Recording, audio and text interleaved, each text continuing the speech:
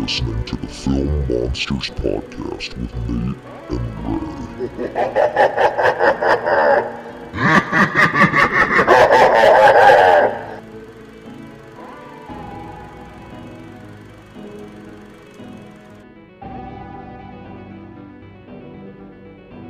Well, hello everyone, and welcome to another episode of the Film Monsters Podcast. I'm Nate. And I am the most debonair Ray. And you know why you're so debonair, Ray? It's awards season. We're in our tuxedos. You guys can't see us like last week when we were in our plague doctor's outfits. This week we are in full tuxedos and get-ups because the Oscar nominations have been announced. And Ray, I guess I want to start this episode by asking you, do you really care about the Oscars, or is it more just like a fun thing for you to see what Hollywood thinks is deserving of a major award? It's kind of a guilty pleasure, I'm not going to lie. I agree. I do enjoy it because I'm like, this is a bit of a guilty pleasure. Well, that's kind of where I land. I do believe it's a guilty pleasure, but at the same time, we can sit here and complain about Hollywood, but some years they get it right. I agree with what you're saying. I think some years they do get it right, and the years that I get really excited for are when the little films that I feel like not a lot of people talk about get more recognition. Because like we're going to talk about when we discuss some of the nominations, Everything Everywhere All at Once obviously got a lot of recognition, and that was big because it was an A24 movie that made a ton of money in the box office. I think it was the highest grossing A24 film, but knowing that it's going to be really praised at the Academy Awards, and even if it doesn't win all the awards that it's nominated for, how many more people are going to watch that movie now because it's been broadcasted on national television? I mean, that's kind of what happened with Parasite and Coda, these smaller movies that got a bunch of recognition after the Oscars. Yes, it's so cool when that happens. Honestly, the only thing I want to complain about a little bit, and I don't know what you feel like, Ray, but I wish they'd go back to just having a host. Just run on stage and talk. Well, I remember last year I'm not sure if it was last year, but it's the year where they had Amy Schumer and what's her face. Oh, it was just yeah, cringe. It was horrible. It was just cringy. When Ricky Gervais is up there because he just makes fun of everyone. Yeah, Ricky is funny. He is, but obviously I think we both have a guilty pleasure where we enjoy watching it, but I think we can both say for the most part it's a popularity contest. I mean, there are certain movies, the term Oscar bait wouldn't exist if that wasn't a real thing, where film directors are I'm going to make this movie and I know it's going to get nominated for Academy Award because this is what people love. I think about one of the nominations we're going to talk about today is a movie that I feel didn't get any recognition whatsoever, barely promoted, and it's it's a period piece drama. Of course it's going to get nominated. I'm curious because I'm worried it's one that I really liked. No, it's one I guarantee you probably haven't even heard of. Because until I saw it, I was I don't even know what the fuck this is. I hadn't even heard of it at all. I'll just spoil it really quickly. It's the movie that Bill Nighy was nominated for Best Actor. It's called Living. Oh yeah, I saw his nomination and I was like, what is that? Yeah, similarly to another one we'll talk about. But let's just get into it. So we're not going to cover every single category, but I've got it pulled up here. So Ray, I'm going to run through some of the categories that I know you and I are both going to want to talk about a little bit. So the first one is going to be Best Actor, and the nominees are Austin Butler for Elvis, Colin Farrell for Banshees of Inisherin, Brendan Fraser for The Whale, Paul Mescal for Aftersun, and Bill Nighy for Living. I have seen all of these movies except for Living. I think I've only seen two of them actually. You saw The Whale and Banshees of Inisherin, but I think with everything said about Brendan Fraser this year, and even me not loving that movie but enjoying it, I can't deny that he gave an amazing performance. I think you're right there with me on that one for sure. Yeah, for sure. The thing about Brendan Fraser is that I was talking to my brother about this the other night because he was like, what is up with this whole Brendan Fraser renaissance? And then I told him, I think we, especially in the US, have this I don't know, we put celebrities in these pedestals. So, we see all these celebrities and we think of them as these high class, unreachable people. But Brendan Fraser is such a nice dude and such a man of the people that people are just excited to see like a genuinely nice person being awarded this way. Similarly to how I feel about another person in this category, Colin Farrell. Yeah, Colin Farrell is another one that well deserved. I feel like my money is on either. Well, my desire is on one of those two. I want Brendan Fraser to get it, but I wouldn't complain if Colin Farrell got it. Well, I will say right now, I praised it in our episode, but I was very happy when Paul Mescal got nominated for After Sun. Because I didn't even think that movie was going to get talked about. And as you remember, Ray, that was my number 3 movie of the year. And I adored it. I thought his performance was brilliant. And I'm really glad to see that he got the nomination, even though that I don't think he's going to win. I realistically think, and I know you're not going to like this opinion, but I think Austin Butler's going to win for Elvis. No, I think so too. I mean, like I said, I want Brendan Fraser, but I feel like Hollywood likes their actors portraying a real life character. Well, and I watched Elvis today. I started it last night and I finished it today. And the movie sucks. Like, it's terrible, but Austin Butler is really committed to the performance and he's really fantastic in it. I still don't think he's better than Colin Farrell, Paul Mescal, or Brendan Fraser, though. So, I don't know. I think unfortunately, I don't think Brendan Fraser's going to win either way. I think if they go with a safe pick, they're going to pick Austin Butler, and if they pick something a little more out of the norm, it's going to be Colin Farrell. And the Golden Globes are typically a pretty good indication, and Colin Farrell won the Golden Globe, and so did Austin Butler. So it'll be interesting, but I don't know. We'll see when it comes up. So I'm going to lock in my answer, unfortunately, as Austin Butler, and Ray, what is your locked-in answer? I'm going to lock it in on Brendan Fraser. Awesome. And I'd love to see his acceptance speech, so that's perfect. So next we're going to go to actor in a supporting role, which I think we both can agree on who's going to win this. But you have Brendan Gleeson for Banshees of Inisherin, Brian Tyree Henry for Causeway, another shout out for a movie that Nate loved that no one talked about, Judd Hirsch for The Fabelmans, Barry Keoghan for The Banshees of Inisherin, and Ke Huy Quan for Everything Everywhere All at Once. I have seen every single one of these movies, and I can tell you without a doubt, Ke Huy Quan deserves it, bar none. If I was going to pick a back seat to that, it would be Brian Tyree Henry because his performance was really nuanced and beautiful. But I think we could all step behind that Ke Huy Quan is a wonderful human being that deserves it completely. He deserves all the good things in the world. Yeah, and I honestly think, like, I watched his tweet that he recently, which he's still not verified on Twitter, which, how the fuck has that happened? But he said, now I can go everywhere and say, I'm Oscar-nominated actor Ke Huy Quan. I love that man so much. And I'm just like, he's one of us. He really is. He's just one of us. He's like, how is this even happening? And truly, like, If I had to say this completely, he was my favorite performance from last year, without a doubt. He was incredible, and the thing that struck me the most about his performance is that, like, he is playing, like, different characters. That's the thing that was so nuanced about his performance. It's not this, like, just one-dimensional character. There's so many layers to the different versions of himself that he plays in that movie that, I mean... Yeah, no, I want him to get the Oscar so bad. He's my lock. My lock is Ke Huy Quan. I don't even think there's another correct answer. No, that's the answer. Well, perfect. So we'll move on to the next category, which is Best Actress, and I have seen all of these movies as well. You have Cate Blanchett for Tar, Ana de Armas for Blonde, Andrea Riseborough for To Leslie, Michelle Williams for The Fabelmans, and Michelle Yeoh for Everything Everywhere All at Once. So, Ray, what's your pick for this one? This one's tough because, like, I have my hope. So, like, my pick is Michelle Yeoh. And then it would be cool to see, like, an upset like Andrea Riseborough because I feel like she does not get the recognition she deserves. And let me tell you, that movie is fantastic. I don't think it's going to be her, though. I think it's between Cate Blanchett and Michelle Yeoh.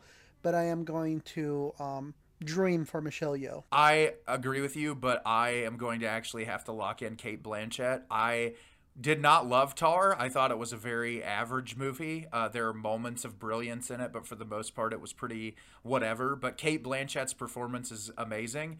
And what do we know about the Academy? They love Kate Blanchett. And Yeah, they do. as much as I want Michelle Yeoh to win, and I think that she deserves it because she's not talked about enough, I think they're going to give it to Kate Blanchett. And I really quickly wanted to bring up, because Ray, I know you haven't seen this movie yet, but how fascinating is it that in the same year, Ana de Armas got nominated for Best Actress and Worst Actress at the Razzies? She got nominated for Worst Actress too? Yes, she did. She got a nomination for both. So she got a nomination for Worst Actress at the Razzies and for Best Actress at the Academy Awards. That's super weird. Yeah, but the Razzies are under some heat right now because they nominated that 12-year-old girl from Firestarter. Oh no. I don't know how much tact there is in nominating a 12-year-old girl for Worst Actress. And I'm not gonna say she gave a great performance, but like that's kind of sadistic. Yeah, that's on another level. But Ana de Armas, that movie sucks really bad, and I understand all of the scrutiny that it's getting. Her performance is still great. You can tell that she cares about the material. I personally love Ana de Armas. I think she's a really talented actress. I think she's a passionate actress. It just sucks that she gets casted in so many bad properties, but it's cool to see her getting some recognition, although I don't think this is the movie that she should be recognized for. It should have been 2049. Yeah. So my lock-in is Kate Blanchett, and Ray's lock-in is Michelle Yeoh. Which I'm well aware that I'll probably be wrong on a lot of these, but I choose to dream.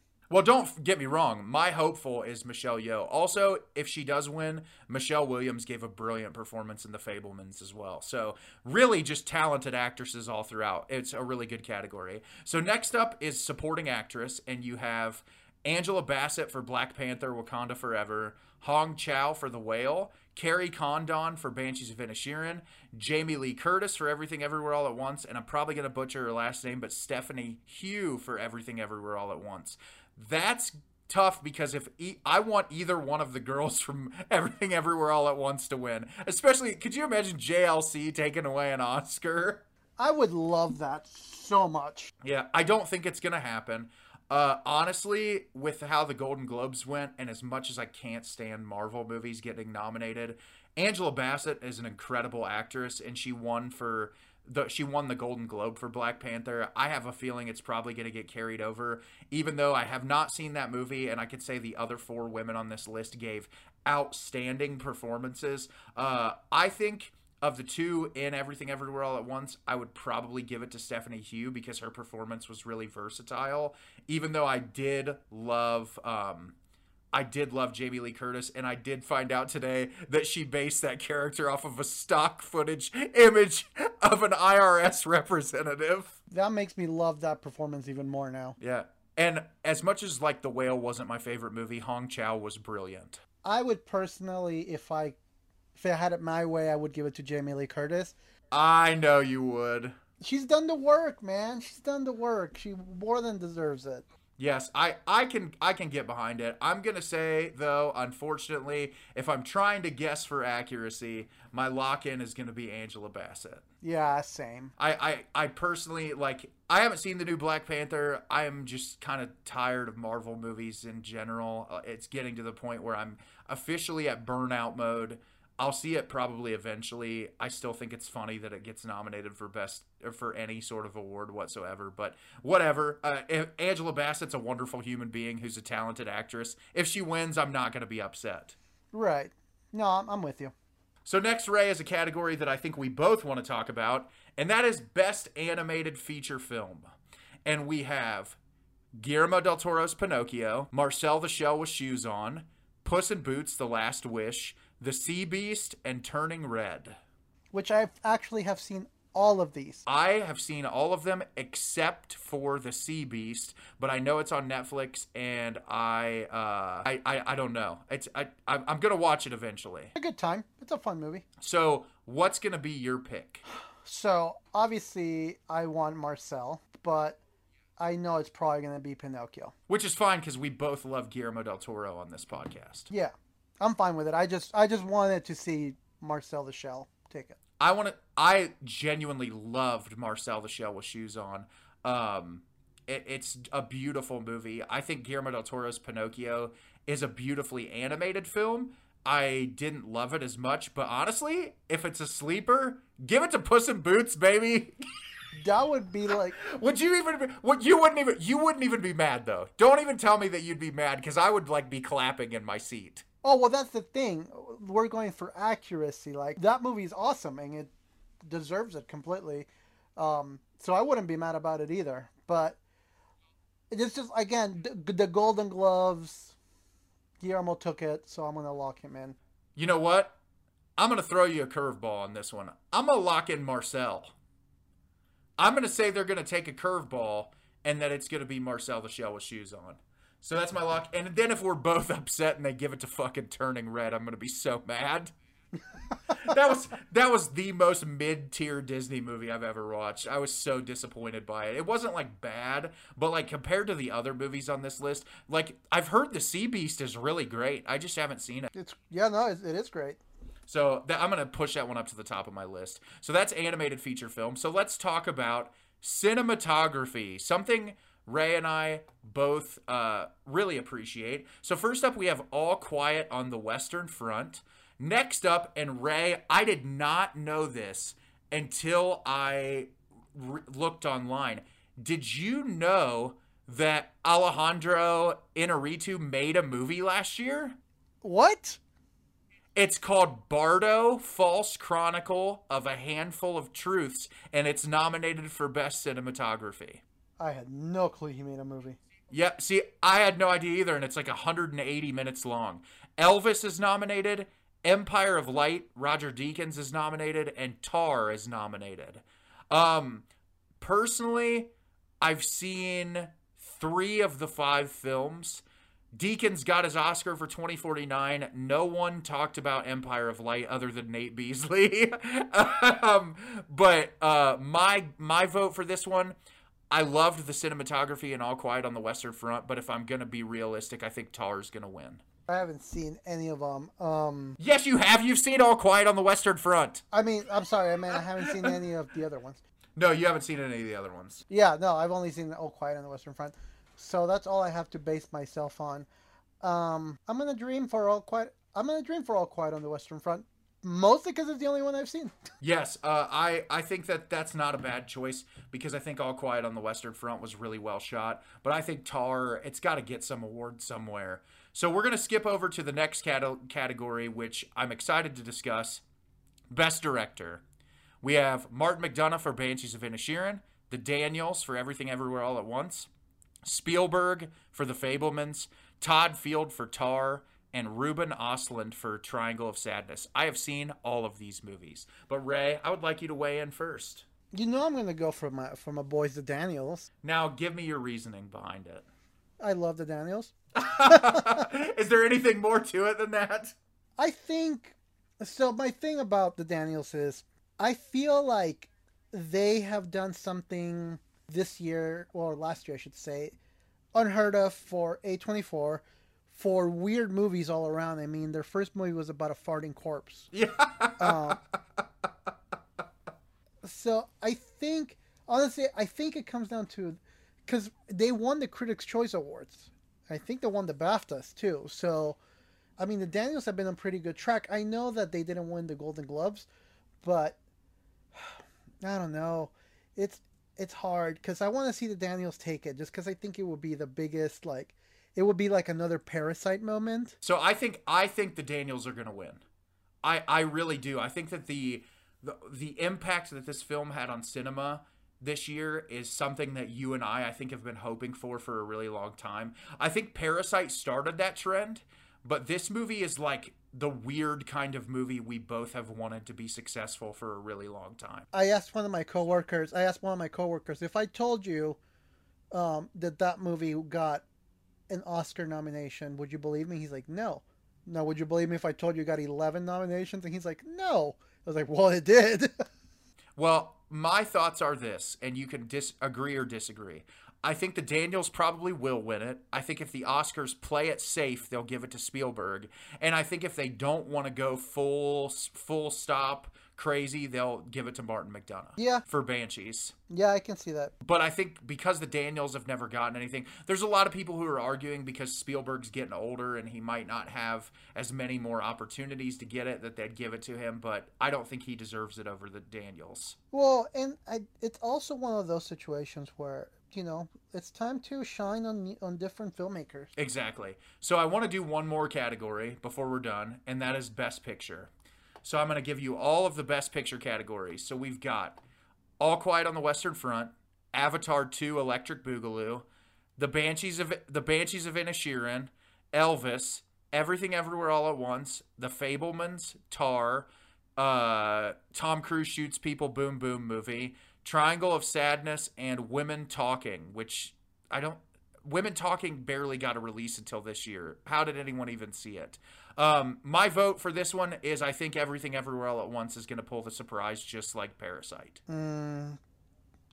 See, man, I don't know. I'm kind of leaning the Banshees on this one. Well, I can definitely see either one of them. I think here's this. There's some people who have tried to make an argument for Top Gun. I think it's stupid. There's literally been no recognition thrown towards that movie at all, other than like people really liked it, which is fine. But like as far as awards recognition goes, no one's even talked about that winning. I think that Everything Everywhere All at Once is gonna win. I think it's the same thing that I just said. If the Academy plays it safe, they give it to The Fabelmans. If they want to be a little bit more on the edge, they'll give it to Banshees. And if they really want to do the world some justice, they'll give it to Everything Everywhere All at Once. Everything Everywhere All at Once did create a phenomenon, basically. It did. It changed the scope of cinema. Also, the movie managed to pull people spending $35 on a rock with googly eyes. Yeah. I saw that this morning and I laughed so hard. I love it. I do too. I was honestly a little disappointed because I saw the like post for it on A24's story and I was like, tell me it's going to be one of those special edition Blu-rays. And then I was like, unfortunately it's not. It's just a rock. Yeah, but that's hilarious and I'm glad. And I think that's, broadly speaking, that is that's a good that's a good amount of categories that we covered. But I'm excited. I think, Ray, if you want to try it before it comes out, maybe you and I can do the paper versions of those and we can post them on the Instagram so people can see what we voted for in every category. Yeah, we could do that. That'd be fun. And that way we can see who got more right when it's over. But that is our Oscar predictions, and I thought that was a lot of fun, Ray. I always enjoy talking about those things with you.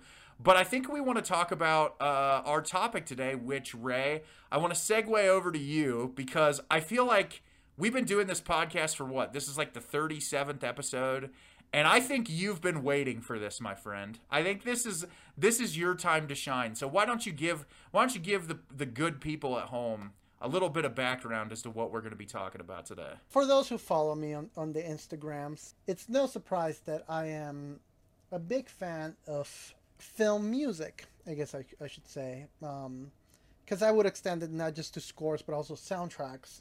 I don't know, I guess my when I was little, I used to always think to myself, who would listen to this? Who would listen to this? This is such boring music, but obviously, I would always recognize the tunes. I would always recognize the little cues from all these different movies. Clearly, it was doing an impact on me, even though I didn't really appreciate it. And then my older brother, he started, really drilling soundtracks at home.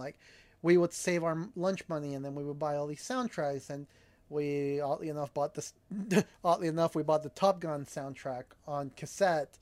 We bought Godzilla, Space Jam, and eventually we started delving into actual film scores, like Titanic was one of the first ones we did. So the way how it started for me for scores is, growing up in a very Christian household, my parents would ask of us, they weren't forceful about it, but they would ask us to if on Sundays we can keep the entertainment more quote unquote wholesome. So we would watch Disney movies, or we would watch very tame movies, and for music, because we got sick of listening to like, hymnals and stuff like that, we started, using film scores like, oh, hey, it's okay, this is classical music type of thing. And then eventually just became something I love. And at first, if I'm being honest, when I picked up film scores, at first it started out of a fandom for the films, because I was like, oh, this is like the ultimate piece of merchandise for a film.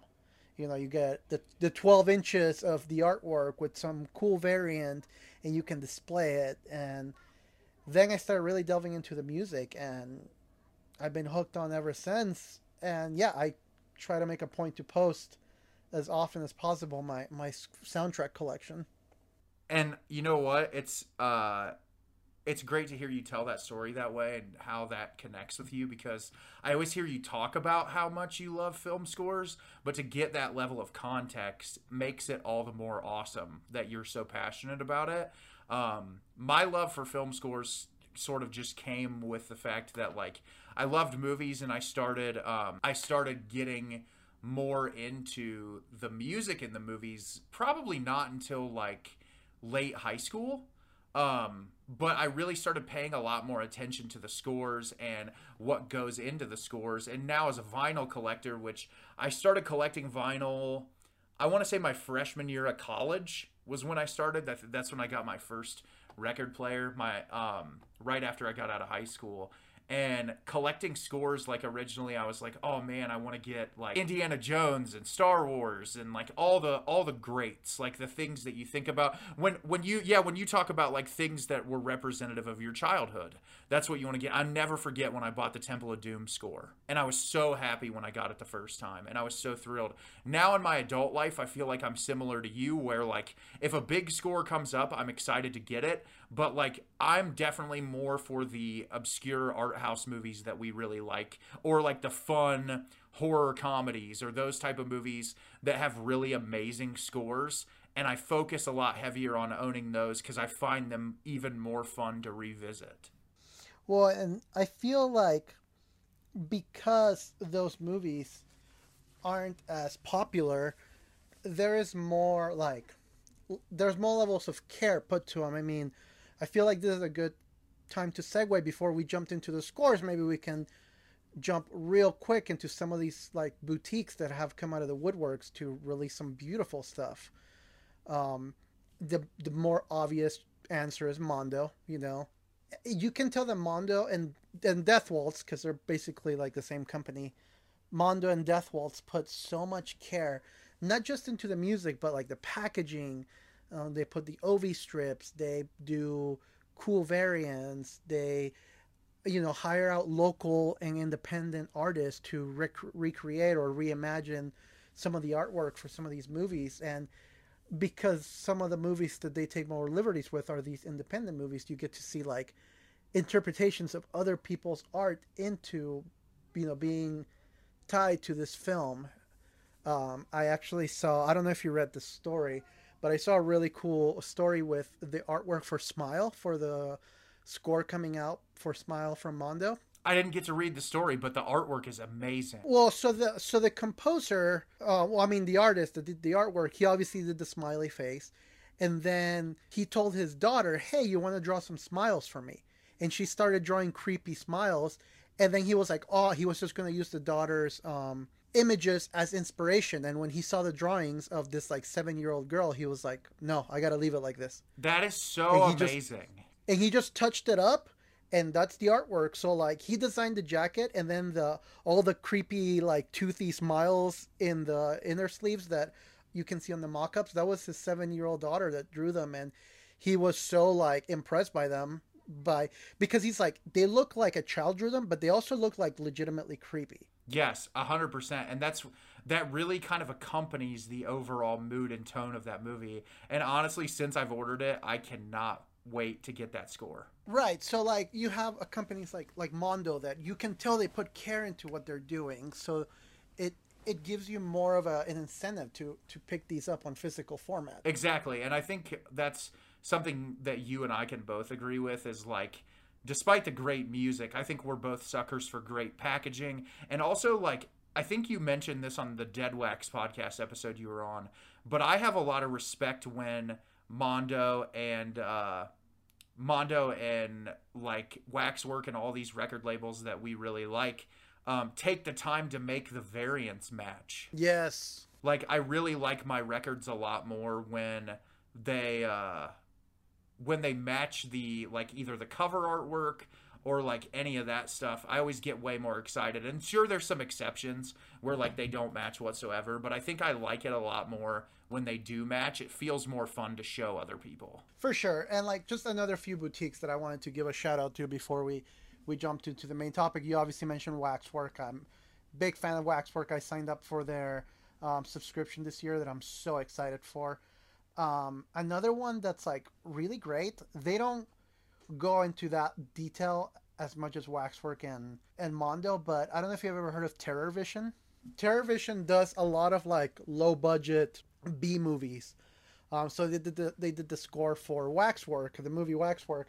They did the score for Pontypool. They what was the other one that they did recently? They did Elves, which is like some horror Christmas B movie. So they've done a lot of they did Chud too. So like their whole thing is that they do like really like B movies from like the 80s. They did The Gate. That's another one that they did. And yeah, they're called Terror Vision, and they just press these like really obscure horror movies. And that's another thing that I wanted to, mention about film scores. Sometimes I've heard the scores before the movie, and it made me immediately want to go check out the movie. And that's awesome too, when you can get hyped up about just seeing a score and really pumping yourself up and getting excited for watching the movie just because of that. So yeah, I don't really have a structure for this episode because I feel like it's something that we both love. But do you want to kick us off, Ray, and talk about a score that you really want people to know about, or just like one that's important to you? I know there's a million, but I figured we can kind of just hop back and forth and talk about some of them, and maybe get like, obviously, because a lot of these movies, I'm assuming we've talked about the movies in great detail, but we can discuss a little bit about what the score means to us, and like, looking at it even separate from the movie as a whole. So the one that I wanted to kick off things with, and people laugh sometimes when I tell them about it, but I legitimately love the score. This is a big budget movie, so this is not an obscure movie. But the reason why this one, it's so important to me, is because, like I said, my brother and I used to save our lunch money, and we would buy these soundtracks and scores on cassette. One of the first ones we ever did, if not the first one, was James Horner's Titanic. And the thing about Titanic, so eventually when they got pressed by Music on Vinyl, by the way, who do great work. Music on Vinyl is a little bit more standard when it comes to packaging, but their records always sound great, they always look great, and they're always like heavyweight, 180 gram. The artwork for Music on Vinyl, they tend to stick on the safe side of just using the regular movie art, but they still look great regardless. But when this one came out on vinyl, I was so excited because I feel like this is kind of what started my curiosity for this genre of music. Being able to, I would actually put the James Horner soundtrack and put my headphones on, and I would listen to the score for this and for Back to the Titanic, which I have yet to pick up. And yeah, this is just one of those that I started listening to with my brother. My brother, he likes a lot of more classical sounding music. Him and I got into some similar bands, but he definitely gravitated more towards like that really classy style of music. So he introduced me to a lot of this stuff. And James Horner's Titanic was one of the very first ones that really got me hooked into the whole film music stuff. And like I said, if you ever come across it, like Music on Vinyl did a great job with it. That's awesome. And I love the story behind that record in particular, because I know that's really like a gateway record for you, which is really cool.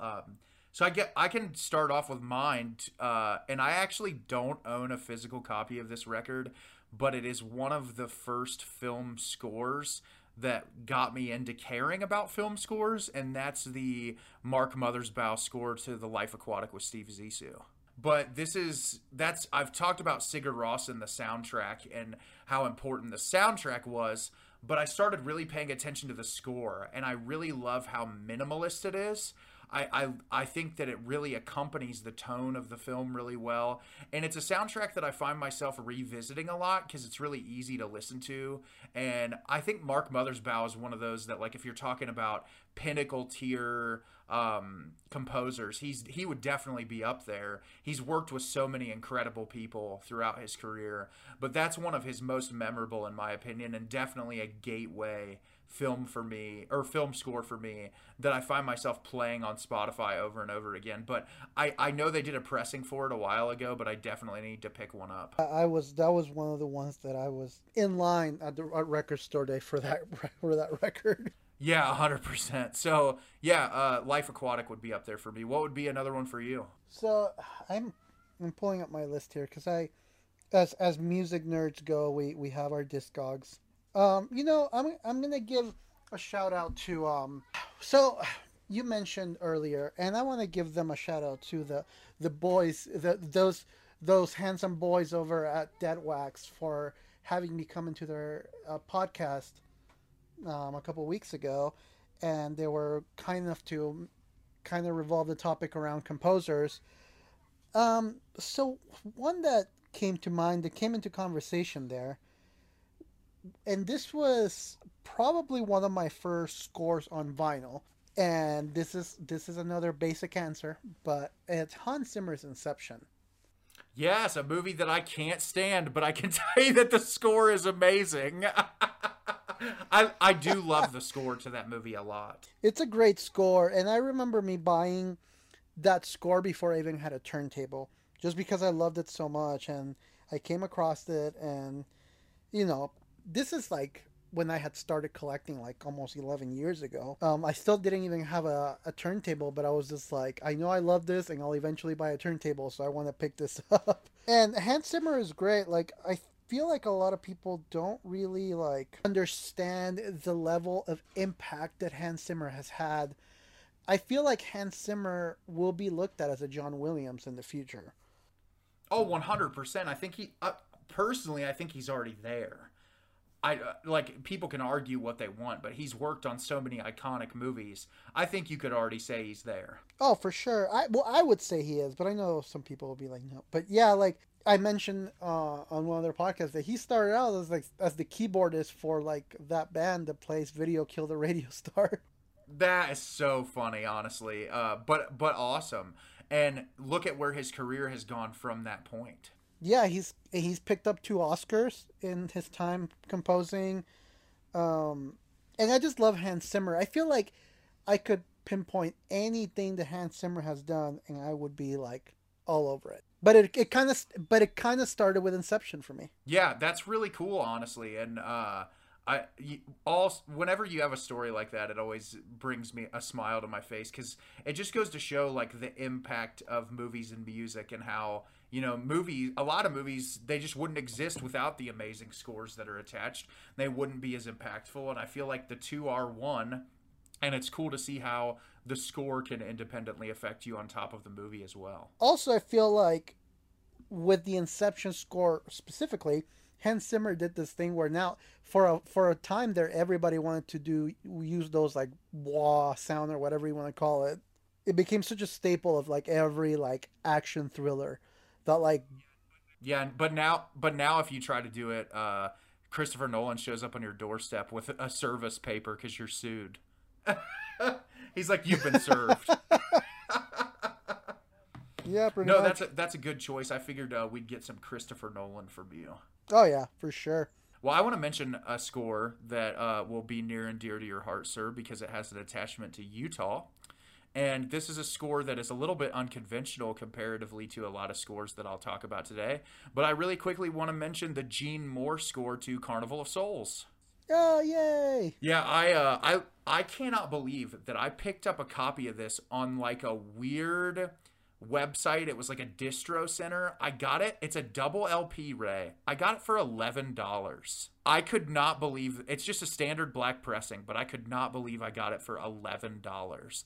And what I love about the score to this music is movie is obviously the main character, and this is a church organist, and that's a huge part of the movie. But all of the score is organ music, and it's some of the most hauntingly beautiful music I've ever heard. And I find myself a lot of times just putting that score on the turntable when I'm working or doing things, because it puts my mind in this weird state that I know that movie is really uncomfortable and scary, but there's also like a comforting thing about Carnival of Souls to me, because our lead character in that film is so just like out of place, and she doesn't feel like she belongs. And the music in that really kind of adds to that feeling. And I feel like someone who, like myself, who has kind of felt like I've never really belonged anywhere. Like I make friends and stuff, but I have a weird personality, if most of you can't tell. And I felt like an outcast most of my life. That movie really resonates with me. And something about just that organ music and that score really accompanies that feeling. And I find myself revisiting that one a lot. And I'll say it one more time, I can't believe I got that for like $11.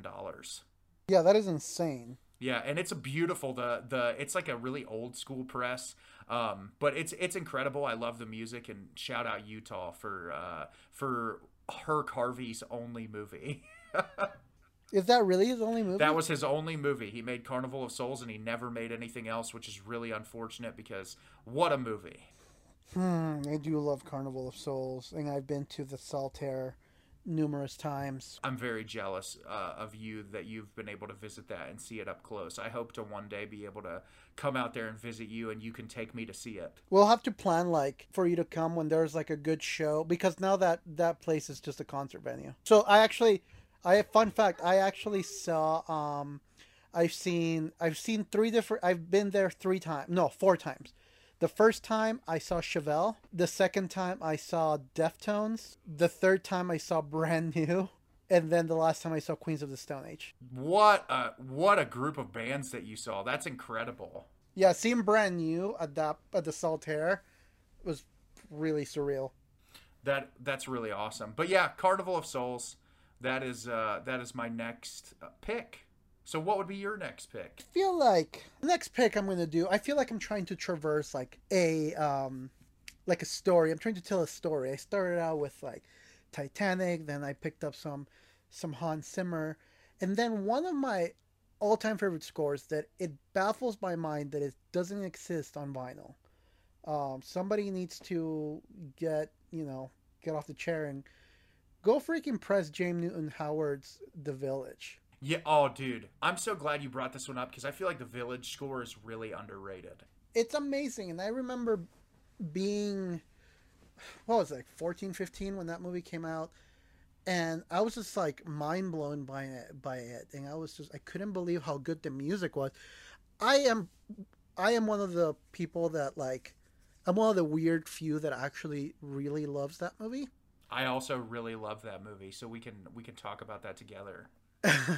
But I remember the music being such a standout for me, and I remember that was one of those that we wore that CD to death with my brother, because The Village is such a beautiful score. All the string arrangements that were done. James Newton Howard is just a genius at what he does, and I do distinctly remember us buying that CD and playing it to death with my brother, and yeah, it's to me, it's a crime that it doesn't exist on vinyl. Yeah, that is. I can't believe that it doesn't exist on vinyl, but I'm sure that there's another one you're going to bring up in this episode, if I can remember correctly, that has also not been pressed on vinyl that might be one of your favorite scores of all time.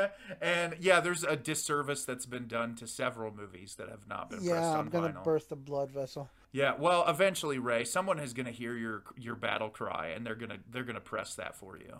Be single-handedly thanked for it. Yes, everyone out in the ether will say, Ray, thank you for bugging these people so much. We appreciate you.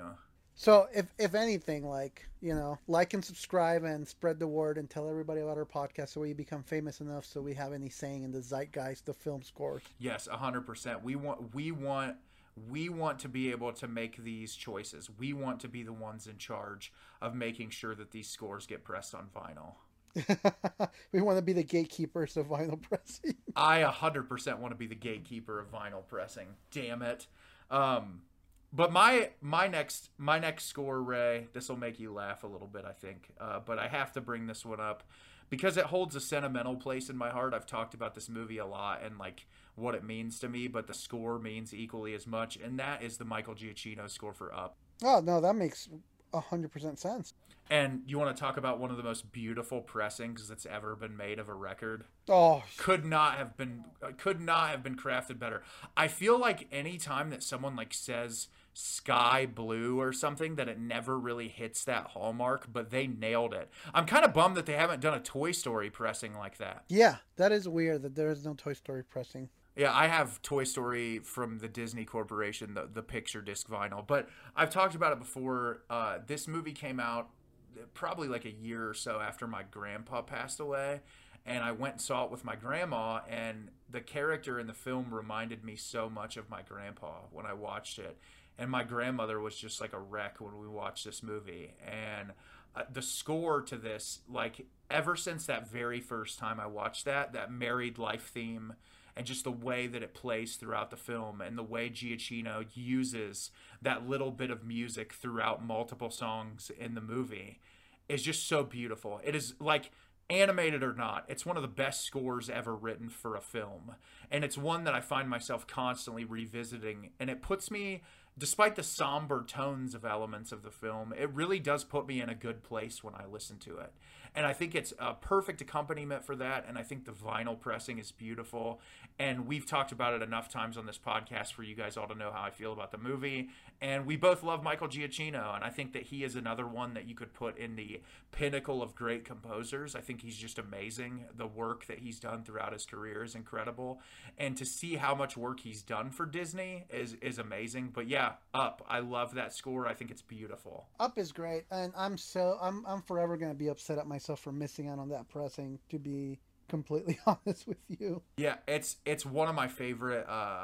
It's one of my favorite one of my favorite pressings that I have for like a film score. I think it matches totally, and it's just so beautiful. And then if we're mentioning Michael Giacchino, the other score I love is Ratatouille.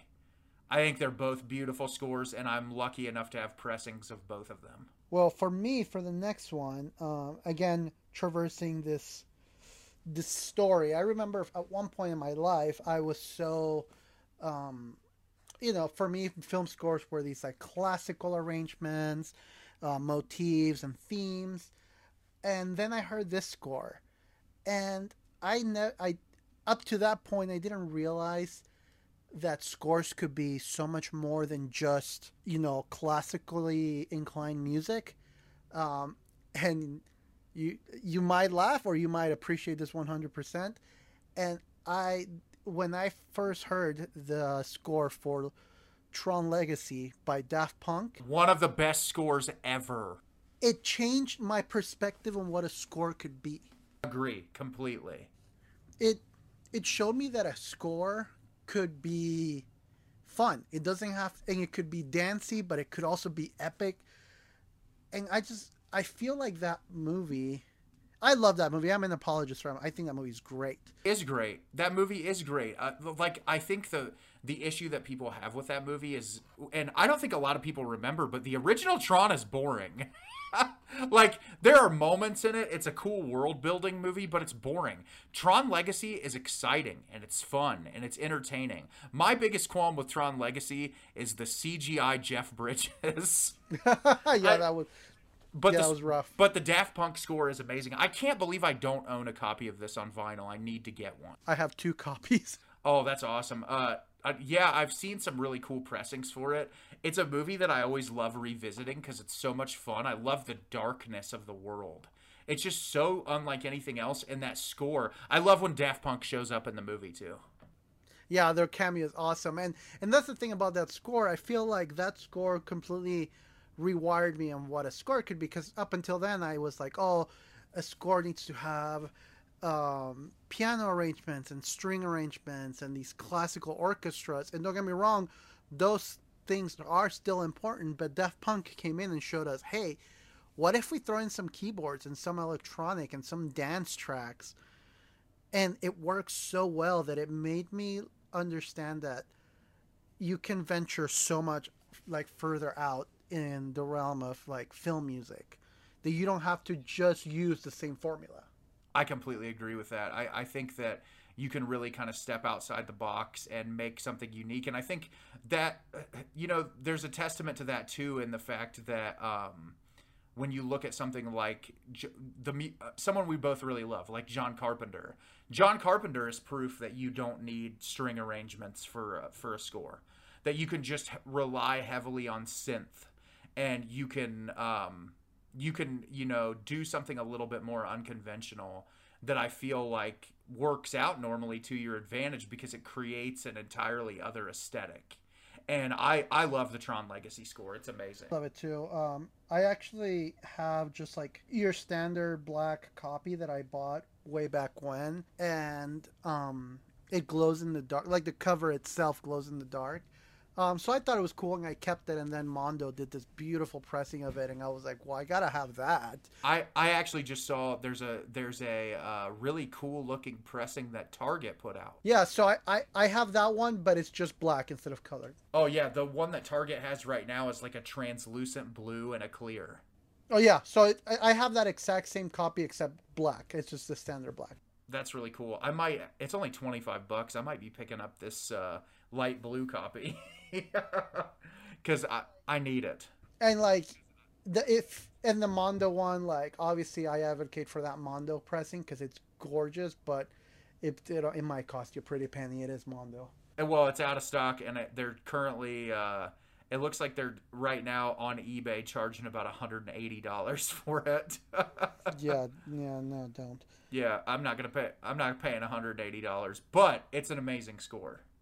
Yeah, Tron Legacy, it's amazing, and it totally changed my perspective on what a score can be. Yeah, I'm so glad that you said that, because I completely agree. And I love your list so far. You have really covered a variety of scores, and I can't wait to hear what else you have on your list. Well, what do you got next? I want to hear what you got, too. Well, there's a ton of things I have on this list, and I've got a few big ones that I want to mention towards the end, but I want to talk about a film score that, like, when you talk about music that accompanies a movie so perfectly that it just kind of like moves you to tears when you just hear the music. And I can't listen to this score without tearing up every time, and that's the Nicholas Britell score to If Beale Street Can Talk. I need to watch that movie. So the movie's beautiful. Obviously, I'm a big Barry Jenkins fan. I actually like this movie more than I like Moonlight. I think that it's an improvement on everything that he did in Moonlight. But the Britell score to this is this beautiful sort of like stripped down jazz music, very heavily on the saxophone and the trumpet. And there's this one song in particular on the soundtrack that every time it plays, I just like well up, because obviously this movie it's called Agape, and the scene in the movie is like a really tender, passionate scene between our two lead characters. And obviously the movie is looking at racism in a time period where the lead man in this movie is accused of something that he didn't do and is going to jail for it. And it's these two people trying to figure out if they can make their relationships work despite all of that. And so there's a lot of flashback moments that are tender, romantic moments that the score just accompanies those so brilliantly and perfectly. And I cannot listen to this score without tearing up. Like, I put it on my turntable.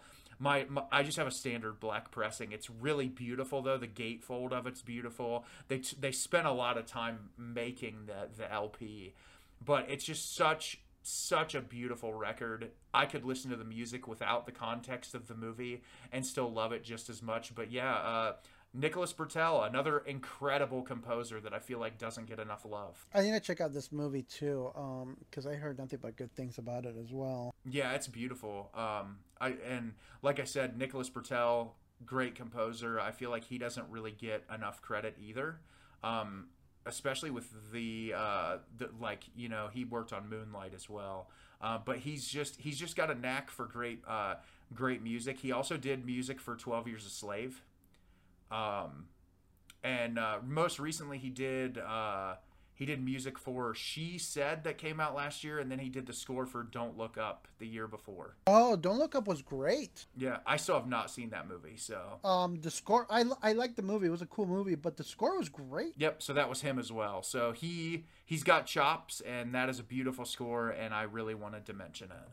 So for me, for the next one, I'm sticking with the same theme of Daft Punk, and this is one of those situations where, like I said, Daft Punk kind of alter my perspective on what could be construed as a score. So then I started seeking out more weird stuff, and I came across the little score that you have probably heard of.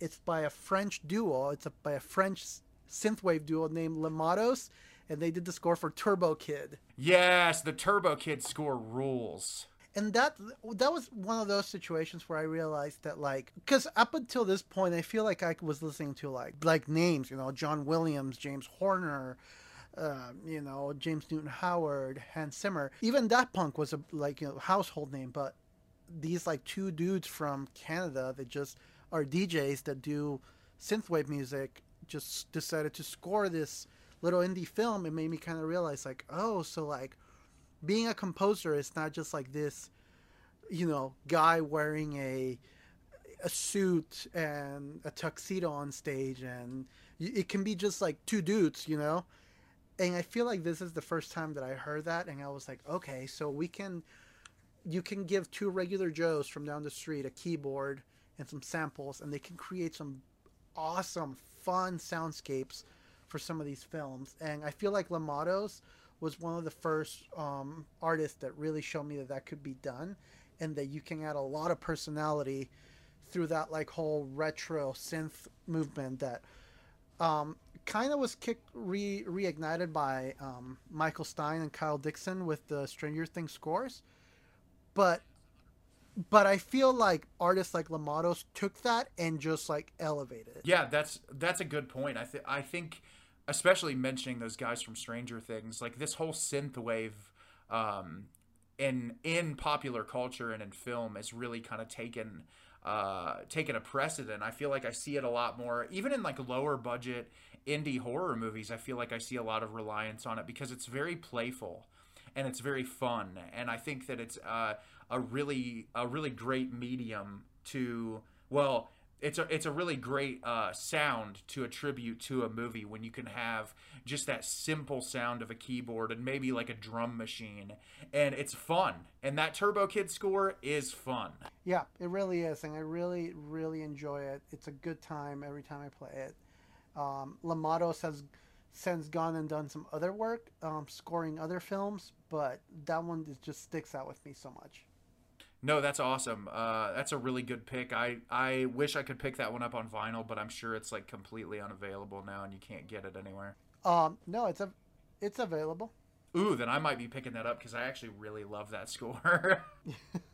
See, you're just opening my mind up to more money I can spend. I'll send you the link. I'll send you the link. Oh, see, now you're just dipping into my wallet. I'm thrilled. Well, I'll go off that keyboard sound and that really cool synthwave style. And this is a score that I know you love that I also don't own, believe it or not. And I don't know why I have not let myself pick this one up yet. But it's Cliff Martinez's score to Drive. That was gonna be my next pick. Yeah, that's cool that there's that overlap. And obviously, like, you talk about this type of style and sound, I think Cliff Martinez nailed it. On top of the like his score to the film, the actual soundtrack to the film is just amazing. Oh yeah, I love the soundtrack for it. The reason why I was going to bring that up, and I'll piggyback off of yours, the big reason why this one would have been my next pick after Turbo Kid is because when I heard Turbo Kid, and even when I heard like Tron Legacy, I was like, oh, these are really fun, playful, dancey scores. But I feel like Cliff Martinez, he took the synth, that synth playfulness and made it darker and more like ominous and more moody, which is something I hadn't heard of at the time, because I was so used to like, oh, if you're playing synth, you're either a horror movie or you're a very dancey type of movie. And this one is like, oh, you can take synths and make them these like really eerie and moody things. Yes, exactly, and it accompanies it perfectly. And like I said, I also like the original songs that are incorporated too. I really love that song "A Real Hero." Yeah, and I remember when the movie first came out, I was playing that like on repeat over and over and over again. But it's great when the soundtrack music plays in so well with Cliff Martinez's score. And I think when a movie can balance that really well, that it's effective. And this movie is such like a weird film anyways. Like I love that it's able to accomplish so much with such minimal dialogue, but the score really accompanies that. And this is one I revisit quite often. Yeah, I love that score so much. I was so happy that I was able to pick up a special edition of it that Invada did a few years back, where they did like alternative artwork and stuff like that, and it was awesome. Yeah, and I think Cliff Martinez also did the score to The Neon Demon, which I really love. He did the Neon Demon. He also did Only God Forgives. He's done a lot of cool stuff. Yeah, he another really cool composer who I feel like we haven't seen the last of. Yeah, we definitely aren't under. He also did Hotel Artemis, which was another cool score that he did. Yeah, no, I enjoy Cliff Martinez a lot. Yeah, I was just looking. I really like the cover that Mondo did for the Drive soundtrack. Yeah, it's really cool. I feel like, I don't know, I feel like at this point in time, so many artists started picking up on the synth thing that it almost became like, okay, it's the new norm to use these synths, but how can we keep it unique still?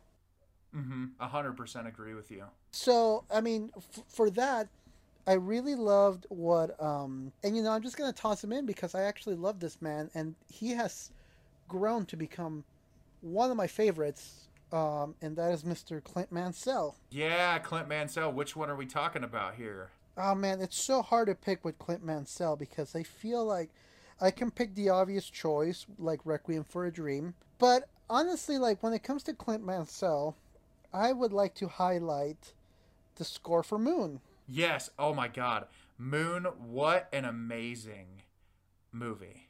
An amazing movie, and the score is so.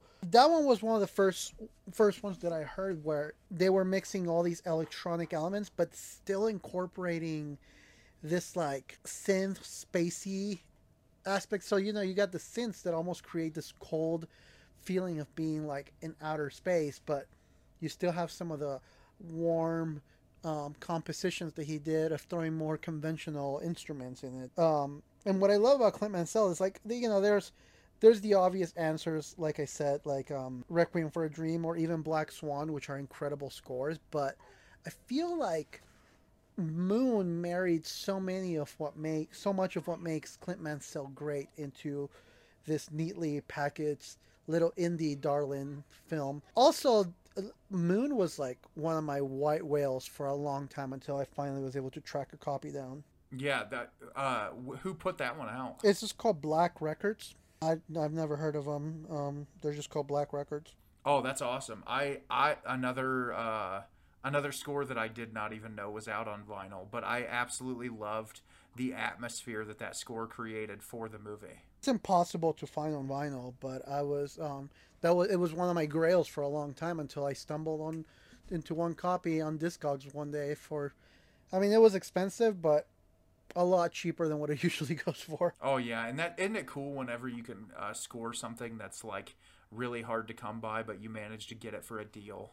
And also, just like a quick side note, Clint Mansell also did The Fountain, and he worked with the post-rock band Mogwai, which was super cool. So just a little quick side note. No, that's really awesome. No, that's so cool that you were able to get a hold of that one too, because that's a score that immediately comes to mind just because of how unique it was. And I remember when I watched the movie that really just like took me by surprise. So what is your next one though? So my next one is going to come to no surprise to most people, and this is probably a score that I would put up there as one of my favorites that's been released in years, and that's the Arcade Fire score to Her. Oh, there it is. Yeah, I know that I finally got Ray to watch this movie, but I'm sure you can attest to it, Ray. Probably one of the most just beautiful scores ever made. It is such a beautiful score. It matches the mood of the film so perfectly. It's I find myself, I don't know how you are. I fall asleep to scores a lot, and I find myself falling asleep to that score a lot. It really just kind of mellows me out and puts me in a better place. And it honestly conveys the feeling of the movie so perfectly. And I love that the only pressing that I think they did of this score was the white variant with that cover. I think it just matches perfectly. Yeah, no, I 100% agree that it matches it so perfectly. And something I loved about that score too is that is the fact that it's the Arcade Fire. You know, this isn't some like composer that, you know, sitting on their ivory tower. This is like a band that a lot of people probably really enjoy and didn't realize that they had the chops to, you know, compose such a beautiful arrangements for some of these tracks that they did. Yes, 100%. It's just like every now and again you get like a match made in heaven with a score, and you take a band like Arcade Fire, who is so well known that people really love, and you match them up with someone like Spike Jonze, and you just create something so unique and original. And I could praise this score for an entire episode, but I love it. And even though white vinyl isn't normally my favorite, I really like that the vinyl pressing of this is white. It's so perfect. And I love the alternative cover. I know we've talked about the story behind the alternative cover before, but I love that. Yeah, I love it too. I think they did such a good job. And it's so simplistic, which matches the mood of the movie so well. Absolutely. So what is your next pick? Well, my next pick, it's so hard to choose, man. Well, you can just mention the composer, and then you could talk about a few other things. I know there's some of them that you can't just narrow it down to one. So I'm a big fan of this band called Zombie, and Zombie is like this prog rock, like instrumental prog band and they like to mix some like horror elements. I mean, they got the name Zombie from Lucio Fulci's Zombie, and actually, no, I lied. They got their name from the Italian version of Dawn of the Dead. One of the guys there is a duo. It's just two guys. One of the guys, his name is Steve Moore, and Steve Moore does a lot of synth work, like a lot of synths, and I've really became attached to the stuff that he does. He's composed movies like VFW, Bliss, Mayhem. I think he did The Guest. I love The Guest. I love that. So he did all of those, and Steve Morris is one that I've been really following along. Steve Moore has become one of those, like, I don't know if you ever, you know, I follow Steve Moore and his scores the way that I would follow a band. Sometimes I'll pick up his scores without even having seen the movie. But Steve Moore it's a lot of synth stuff. I mean, if you're into the whole synth wave, the very dark, eerie, ominous synth music, then he's definitely your guy. That's awesome. But yeah, Steve Moore is one that I just wanted to highlight real quick that, you know, a lot of people may not know him, but he's definitely worth checking out. Yeah, 100%. That list of films that you brought up definitely sounds like it's worth going through his whole catalog. It sure is. And Zombie, I mean, they're more on the prog rock side of things, but they're still great. Well, you knew you weren't going to get through an entire episode without me talking about R.I.P. Mr. Angelo Badalamenti. I was waiting for it. That's why I hadn't mentioned them. Yeah. If I was going to make like what Ray talked about in his Dead Wax episode, if I was going to make a like Mount Rushmore of composers for myself, Badalamenti's 100% up there. I think the work that he did with David Lynch throughout his career is just bar none some of the most creative and unique scores that have ever been made. There's this beautiful video online, Ray, and I don't know if you've ever seen it before, but it's Badalamenti talking about when he was making the theme song to Twin Peaks with David Lynch, and just hearing about how that song came to be and the way that it was crafted and how him and David worked together to get to that point. It's just such a beautiful story. And Badalamenti has created so many amazing scores throughout his entire career. This I just actually found out a couple of years ago, and it made me smile. But Badalamenti did the score to Nightmare on Elm Street 3, Oh, really? which I don't think a lot. Yeah, which I don't think a lot of people know. But it's an incredible score, and this one might surprise a lot of people out there. But with the holiday season ending, Badalamenti did the score to National Lampoon's Christmas Vacation. Are you serious? Yeah, so he's kind of had his hand over all different kinds of things throughout his career.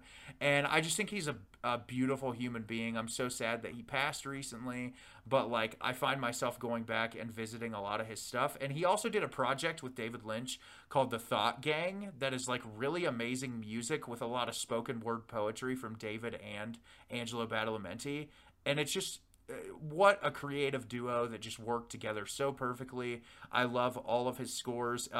One of, I think, the sleeper scores that Ray and I discussed that I hope gets pressed on vinyl at some point is The Straight Story. Oh, yeah. That would be really cool to get. It's such a beautiful score. I'm hoping that with the pairing that Criterion's done with Disney, that they'll put The Straight Story out on Blu-ray, because there isn't like a great Blu-ray release of it, and I hope that pushes for some sort of record label to want to put that score out on vinyl. But I love Badalamenti. He is just top tier for me, and I had to mention him. Well, while we're talking about composers that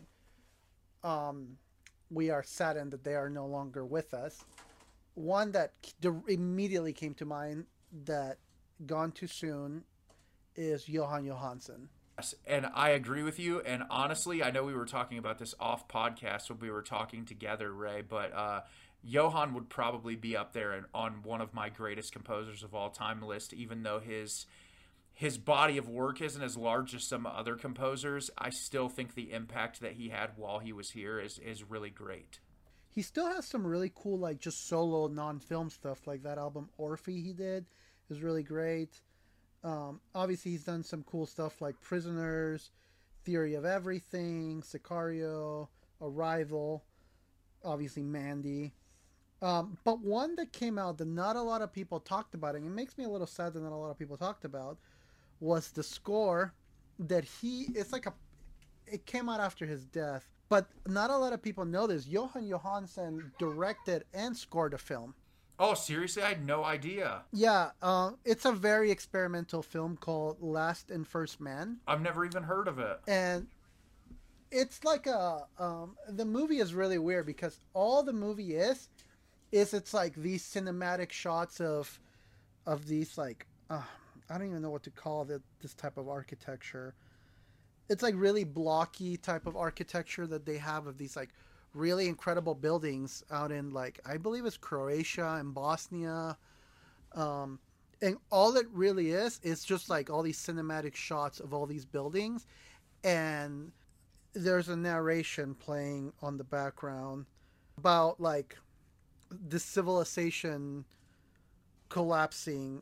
And here, I'll read you the it's easier if I just read the synopsis. It says, the synopsis of it, just real quick, is 2 billion years in the future, humanity finds itself on the verge of extinction. Almost all that is left in the world are lone and surreal monuments beaming their messages into the wilderness. And it's seriously just like pictures, like these cinematic shots of all these, abandoned buildings. And actually, Tilda Swinton is the narrator. Oh my God, I'm watching this very soon. I love Tilda. So Tilda is the one narrating as if she was like the one sending the message from a different world into ours about the fall of humanity and how we can prevent it. But the actual cinematography, it's seriously just these buildings. And you just get these like panning shots of these buildings. So Jóhann Jóhannsson directed it and he composed the score for it. So yeah, like it's really cool. I wish I could find what kind of architecture they used, because there's a very specific type of architecture that they feature, but it was mostly shot, in like that, like, where the former capital, where the former Yugoslavia used to be. So he goes to Bosnia, Croatia, Montenegro, and all these cool places to film these really beautiful buildings, and just Tilda Swinton narrating over it, and then beautiful music attached to it. That sounds That sounds absolutely incredible. I want to watch this like ASAP. So yeah, it's a very experimental film, but I highly recommend it. But Johan Johansson was one that left us way too soon, and I wish we would have gotten more from him. But what we do have is Pitch Perfect. Also, I completely agree. fun little tidbit about Johan Johansson before we move on. Did you ever watch the movie Mother? Yes. Okay, so Mother, I don't know if you've noticed the lack of score. So Johan Johansson was actually booked to score that movie. And he was given the movie to score it, and he watched the film, and he went back to Darren Aronofsky, and he told him, don't score this movie. No way. He told, like, Johan Johansson told him, don't score this movie. It'll be much more impactful without music. That's insane. I love that, though. Oh, we miss you, Johan. 100% we do. Well, I want to talk about next another composer that I absolutely adore, and this should be no surprise to anyone who knows me, and that is John Bryan, who composed the score to Synecdoche, New York, and several other amazing scores. I do love the Paranorman score. Yeah, so John Bryan scored Synecdoche, New York, Eternal Sunshine of the Spotless Mind, Punch Drunk Love, Paranorman, and also Step Brothers. Yeah, so do I. But the Synecdoche, New York score is like one of my favorite scores ever in the history of all of cinema. It's beautiful. It's gut-wrenching. It's incredible. A lot of piano work. John Bryan also has like a solo career that he released, I think, like one record in the early 2000s. But he is such a talented composer, and he's done some kind of funnier things later on in his career. Like he scored Delivery Man with Vince Vaughn, but like there's a lot of movies in his career that have really resonated with me, and that score to Synecdoche, New York is so beautiful. I got an amazing copy of it on vinyl. I've praised that movie a ton because of just like how it tackles the themes of depression and loneliness and isolation, and it's just one of my favorites ever put out on vinyl, and just one of my favorite scores, period, that I find myself listening to over and over again. So just really quickly wanted to mention Mr. John Bryan. Well, in an effort to continue onward, and you know, there is obviously some of those scores that they just hit you on a different level. And for me, one of them is John Murphy and Underworld score for Sunshine. Yes, I said it. I knew it was coming, and that's why I mentioned it earlier. I was like, there's going to be one that Ray's going to bring up that he's really mad isn't on vinyl. I'm upset about it. It keeps me up at night. I can imagine. Well, I think the score is incredible, so I'm right there with you. The score is incredible, and this is another one of those scores that, like, it has a beautiful mixture of, like, synths and electronics, but it also has a really beautiful orchestra aspect to it. Yeah, I don't even know how to begin to describe how this movie isn't, like, first of all, how the score isn't just, I mean, the score is so good that Hans Zimmer took one of the tracks, Adagio in D minor, and used it on the film for Wonder Woman. That is you told me that fact, and I love it so much. The fact that Hans Zimmer used somebody else's work in the score. Like, it's freaking Hans Zimmer, and he's using somebody else's work.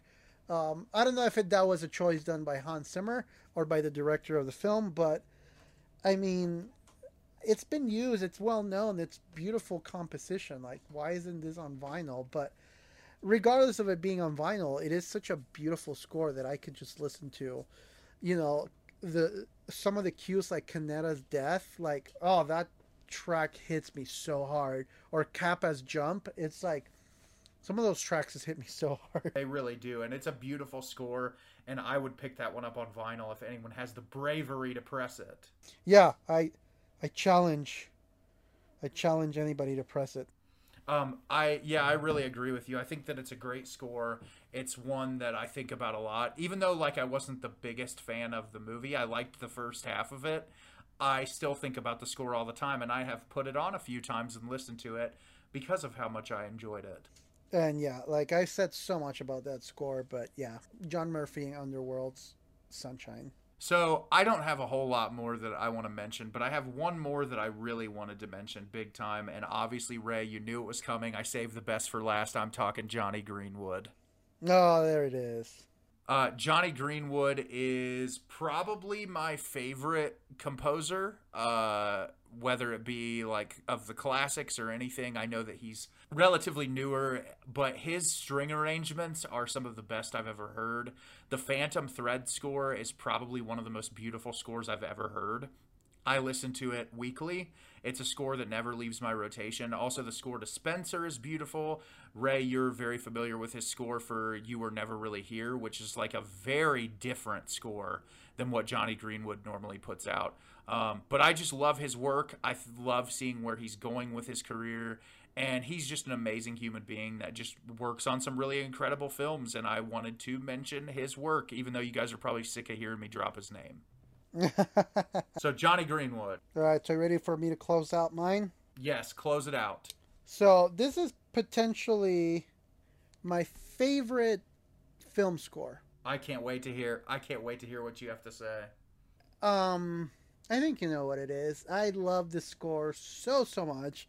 It is one of my all-time favorite movies, and that is the score done by Benjamin Wallfisch and Hans Zimmer for Blade Runner 2049. One of the best scores ever made. I 100% agree with you. I think if I was making a list, it would be in my top 5. Oh yeah, I love it. Seawall is probably one of my all-time favorite cues in any movie. It sent chills up my spine when I was watching the movie. The score, the cue of the song alone. Well, and then the whole fight that takes place with that song in the background, it adds so much tension. It 100% does. I completely agree. It's such a great score that accompanies that movie so perfectly. I feel like every track on it is just so like ethereal and otherworldly, and it just feels like music from a different dimension. Which is crazy to me because Hans Zimmer is known for these very like grandiose, type of film music, but he keeps it so subtle. Like he knew with that film he needed subtlety. Yes, and the subtleness of it really adds to the overall punch of the movie, and I think it really makes the movie feel very mystical and different. And I'm really glad you brought that one up because I too love the Blade Runner 2049 score. I'm just jealous that I'll probably never get a Mondo pressing unless I pay hundreds of dollars. Let's hope not. I mean, Mondo has been doing some really cool stuff recently, so hopefully there's a repress on the way. Yes, I completely agree. If there is a repress, I'm pulling the trigger on it immediately. So yeah, Blade Runner 2049, one of the greats. I love it. Well, that was a really good list, Ray. I appreciate all of the input that you had. I love that you mentioned so many scores that are important to you. And I think what I like the most is just kind of like the stories attached to the scores. And I know this has been an episode that you've been very much looking forward to doing. Yeah, for sure. So that is our episode about film scores. So, Ray, I think we've got some exciting news that we want to share to the people at home, don't we? Oh, we sure do. We sure do. Yeah, so Ray and I have been doing this podcast for a while now, and obviously we have a format that we use over and over and over again. But we are, after I was talking to this person, they agreed to come on the podcast, and they're going to talk about their movie that they directed. And that is the director, Jonathan Quartas, and his brother, Michael, who was the cinematographer. They are going to come on and discuss the film My Heart Can't Beat Unless You Tell It To, which I've praised over and over again because I love it so much. And they're going to come on the podcast and talk about the making of the movie, give us a little bit of background on why they got into film, their influences. We're just going to have a lot of fun asking them questions. And Ray, I am very excited about this. As am I. I actually have been very much looking forward to this. It'll just be excited to talk to someone that's done the work, who's done the deed, that knows exactly what it takes. And it also someone that, the film seems to have really good reviews from critics too. So I'm excited. I'm really excited to pick their brains a little bit here. 100%. And I would recommend all of our listeners out there before the episode, you can watch My Heart Can't Beat Unless You Tell It To on Shudder, Peacock, or Tubi right now. They're available on all of those platforms. Find one of them, watch it before the episode because it is an amazing film. You will not be disappointed. John is such a talented filmmaker. He's someone I really respect. He's got great taste in movies. And I really look forward to not only talking to him about his movie, but to talk about like the process and what kind of things influenced him to make a movie in this genre. And there's 1,000 questions that I have to mind, but it's a really amazing film and he's a really wonderful person, and I'm looking forward to this conversation. As am I. So make sure to tune in next week for a very special episode that we'll be having of the Film Monsters podcast. Yes, I'm very excited, and you can always follow us over on Instagram at the Film Monsters podcast, where we'll have updates about the episode. Like I said at the beginning, Ray and I'll do our little Oscar prediction check marks, and we'll throw it up there, and you guys can tell us if you think we're really off base or if we're correct. But yeah, I'm really looking forward to it. I think 2023 has been a great year to start off with a podcast. I've really been happy with it. And I just think we only have to go up from here. That's right. So I'm excited to see what comes next. 100%. So, Ray, did you want to mention anything that you watched this week? Is there something you watch? Because I can't really think of anything at the moment. I've watched a ton of things this week, and I was trying to get caught up on Oscar movies, and I watched some of the bigger name films, but I really quickly just wanted to mention, because I barely got talked about last year, but I watched the movie The Eternal Daughter starring Tilda Swinton. Oh, I haven't heard of this one. And it was put out by A24, and what's cool is I love Suspiria 2018. I've talked about it a million times, and Tilda Swinton plays 3 characters in this. But in The Eternal Daughter, Tilda Swinton plays 2 characters. But it's a really simple story. It's about a woman who's a director. She goes to this hotel with her mom for her birthday, for the mother's birthday. And the two of them are just kind of spending time together and unraveling family secrets. And it's just a really beautiful, quiet character study that I wish, Ray and I have talked about this a few times. A24, trust your movies. Just like trust them. Like market them more frequently. We want that. We want easy access to these movies. More people need to see them. Like at least drop them on like a streaming service that people actually have. Exactly. Like even like Apple TV Plus. Like what a dumb streaming service. Yep. I know. Sorry, Apple, if you heard me, but like I don't need 75,000 streaming services. I only want like 2 or 3. Just condense them for me. Yeah, do some like crossover rights or something. I don't know. So yeah, I just really quickly wanted to mention that movie. Yeah, I've been recently. I've just honestly, if I'm being honest, I've been more on like watching comfort TV lately. Well, let me ask you: Did you get? I don't know if it's been released, but has the second episode of Last of Us come out yet? It was glorious, and yes, it was. That's what I figured. I figured you'd watched it. I've been wanting to get on watching it, and I'm excited to see it because I've heard it's amazing. It is amazing. They've done a really good job. Well, I'm going to check it out so that we can talk about it in the near future. But that is the episode, everyone. And like I said, we're going to be interviewing John next week. We're really looking forward to it. You can find him on Instagram. He is just a wonderful guy. We're excited to talk to him, and we appreciate you all for listening. Have a great rest of your day. Have a good night, everyone, and go buy Triangle of Sadness from the Criterion Collection. No! Goodbye.